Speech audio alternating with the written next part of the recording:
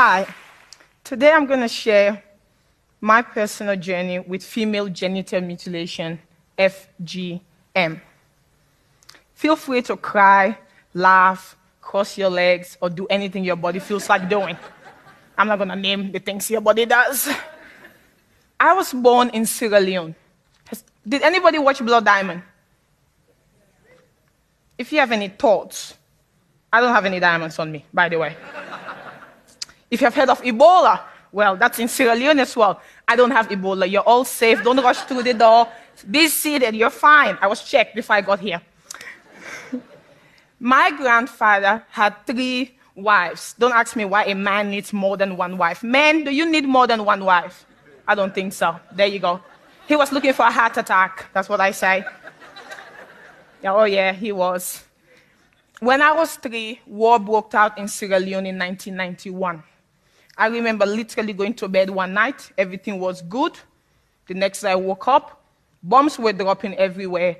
And people were trying to kill me and my family. We escaped the war and ended up in Gambia, in West Africa. Ebola is there as well. Stay away from it. While we were there as refugees, we didn't know what was going to become of us. My mom applied for refugee status. She's a wonderful, smart woman, that one. And we were lucky. Australia said, we'll take you in. Good job, Aussies. Before we were meant to travel, my mom came home one day and said, we're going on a little holiday, a little trip. She put us in a car, and we drove for hours and ended up in a bush, in a remote area in Gambia. In this bush, we found 2 huts. An old lady came towards us. She was an ethnic looking, very old. She had a chat with my mom and went back. Then she came back and walked away from us into a second hut. I'm standing there thinking, this is very confusing. I don't know what's going on. The next thing I knew, my mom took me into this hut. She took my clothes off, and then she pinned me down on the floor. I struggled and tried to get her off me, but I couldn't.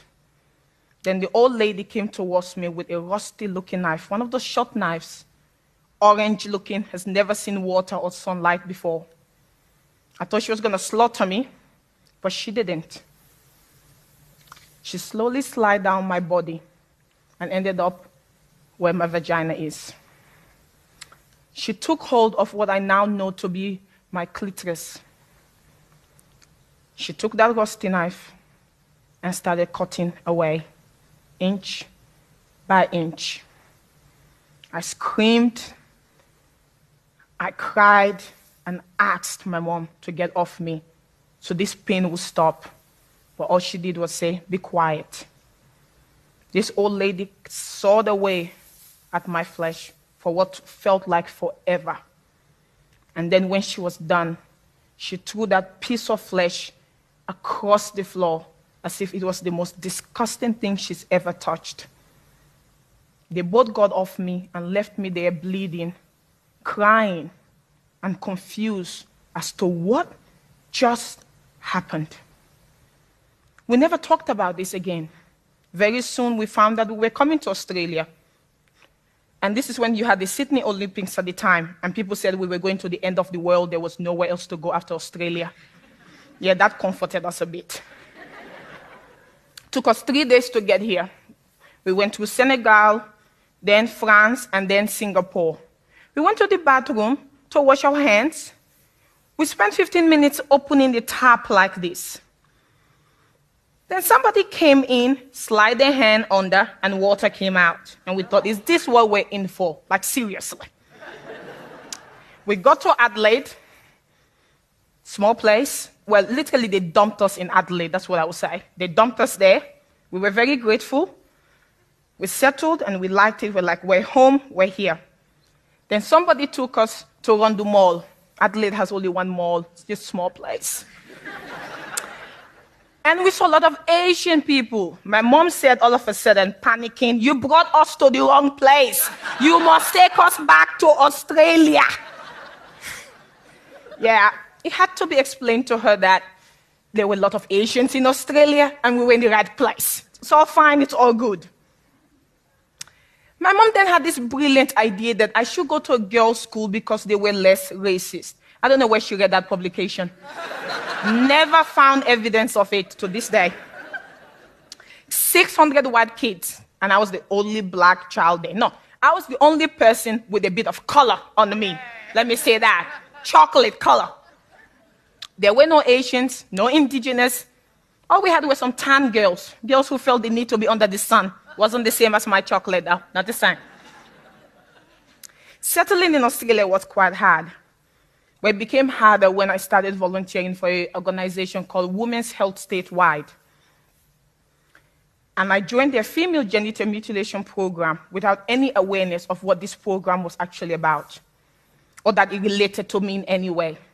I spent months educating nurses and doctors about what female genital mutilation was and where it was practiced: Africa, Middle East, Asia, and now Australia and London and America, because as we all know, we live in a multicultural society, and people who come from those backgrounds come with their culture.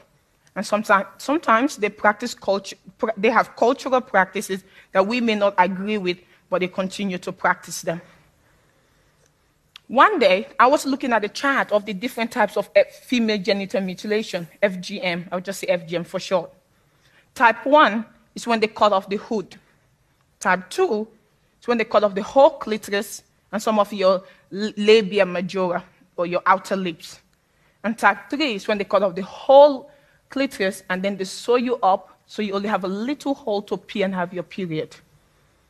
My eyes were drawn to type 2. Before all of this, I pretty much had amnesia. I was in so much shock and traumatized by what had happened. I don't remember any of it. Yes, I was aware something bad happened to me, but I had no recollection of what had happened. I know I had a scar down there, but I thought everybody had a scar down there. This had happened to everybody else. But when I looked at type 2, it all came back to me. I remembered what was done to me. I remembered being in that hut with that old lady and my mom holding me down. Words cannot express the pain I felt, the confusion that I felt. Because now I realized that what was done to me was a terrible thing. That in this society it was called barbaric. It was called mutilation. My mother has said it was called circumcision, but here it was mutilation. And I was thinking, I'm mutilated. I'm a mutilated person. Oh my God. And then the anger came. I was a black, angry woman. Oh yeah. A little one, but angry nevertheless. I went home and said to my mom, you did something. This is not the African thing to do, pointing at your mother, but hey, I was ready for any consequences. You did something to me. She's like, what are you talking about, Khadija? She's used to me mouthing off. I'm like, those years ago, you circumcised me. You cut away something that belonged to me. She said, yes, I did. I did it for your own good. It was in your best interest. Your grandmother did it to me, and I did it to you. It made you a woman. I'm like, how? She said, you're empowered, Khadija. Do you get itchy down there? I'm like, no. Why would I get itchy down there? She said, well, if you were not circumcised, you would get itchy down there. Women who are not circumcised get itchy all the time. Then they sleep around with everybody. You are not going to sleep around with anybody. And I thought, her definition of empowerment was very strange. That was the end of our first conversation. I went back to school. These were the days when we had Dolly and Girlfriend magazine. You know, there was always the seal section. Anybody remember those seal sections? The naughty bits, you know? Oh yeah, I love those. Anyway, there was always an article about pleasure and relationships and, of course, sex. But there was, you know, it always assumed that you had a clitoris, though. And I thought, this doesn't fit me. This doesn't talk about people like me. I don't have a clitoris. I watch TV and those women will moan like, oh, oh. I was like, these people and their damn clitoris. What is a woman without a clitoris supposed to do with her life? That's what I want to know. I want to do that too. Oh, and all of that. Didn't happen. So I came home once again and said to my mom, Dolly and girlfriend said I deserve pleasure, that I should be having orgasms, and that, white men should figure out how to find the clitoris. Apparently, white men have a problem finding the clitoris. I'm just saying. Wasn't me, it was Dolly that said that. And I thought to myself, I had an inner joke in my head that said, I will marry a white man, he wouldn't have that problem with me.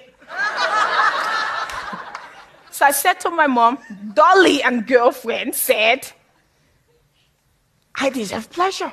And do you know what you have taken away from me, what you have denied me? You have invaded me in the most sacred way. I want pleasure. I want to get horny, damn it, as well. And she said to me, who is Dolly and girlfriend? Are they your new friends, Khadija? Oh, it's like, no, they're not. That's a magazine, Mom, a magazine. She didn't get it. We came from two different worlds. When she was growing up, not having a clitoris was the norm. It was celebrated. I was an African Australian, though. I lived in a society that was very clitorocentric. It was all about the damn clitoris. And I didn't have one. That pissed me off. So once I went through this strange phase of anger and pain and confusion, I remember booking an appointment with my therapist. Yes, I'm an African who has a therapist. There you go. And I said to her, I was 13. I was a child. I was settling in a new country. I was dealing with racism and discrimination. English is my third language. And then there it was. I said to her, I feel like I'm not a woman because of what was done to me. I feel incomplete. Am I going to be asexual? Because from all what I knew about FGM, the whole aim of it was to control the sexuality of women. It's so that you don't have any sexual desire. And I said, am I asexual now? Will I just live the rest of my life not feeling like having sex, not enjoying sex? She couldn't answer my questions, so they went unanswered. When I started having my period around the age of 14, I realized I didn't have normal periods because of FGM. My periods were heavy, they were long, and they were very painful. Then they told me I had fibroids. They're like these little balls sitting there. One was covering one of my ovaries. And there came then the big news. We don't think you can have children, Khadija. And once again, I was an angry black woman. I went home and I said to my mom, your act, your action, no matter what your defense may be, because she thought she did it out of love, what you did out of love is harming me and it's hurting me. What do you have to say for that? She said, I did what I had to do as a mother. I'm still waiting for an apology, by the way. Then I got married. And it was, once again, FGM is like the gift that keeps giving. You'll figure that out very soon. Sex was very painful. It hurt all the time. And of course, I realized, I said, you can't have kids. Thought, wow, is this my existence? Is this what life is all about? I'm proud to tell you, 5 months ago, I was told I was pregnant.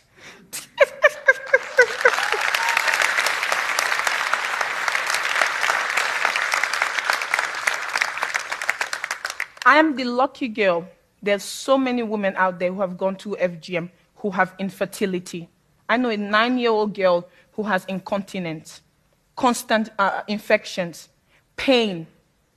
It's that gift. It doesn't stop giving. It affects every area of your life. And this happened to me because I was born a girl in the wrong place. That's why it happened to me. I channeled all that anger, all that pain into advocacy because I needed my pain to be worth something. So I'm the director of an organization called No FGM Australia. You heard me right. Why No FGM Australia? FGM is in Australia. 2 days ago, I had to call Child Protective Services because somewhere in Australia, there's a 4-year-old whose mom is planning on performing FGM on her. That child is in kindy. I'll let that sink in. 4 years old. A couple of months ago, I met a lady who's married to a Malaysian man. Her husband came home one day and said he was going to take the daughters back to Malaysia to cut off their clitoris. And she said, why? He said they were dirty. And she said, but you married me. He said, oh, this is my cultural belief. They then went into a whole discussion where she said to him, over my dead body, will you do that to my daughters? But imagine if this woman wasn't aware of what FGM was. If they never had that conversation, her children would have been flown over to Malaysia and they would have come back changed for the rest of their lives. Do you know the millions of dollars it would take us to deal with an issue like that? 1 in 3 children in Australia are at risk of having FGM performed to them. This is an Australian problem, people. It's not an African problem. It's not a Middle Eastern problem. It's not white. It's not black. It has no color. It's everybody's problem. FGM is child abuse. It's violence against women. It's saying that women don't have a right to sexual pleasure. It says we don't have a right to our bodies. Well, I say no to that. And you know what? Bullshit. That's what I have to say to that.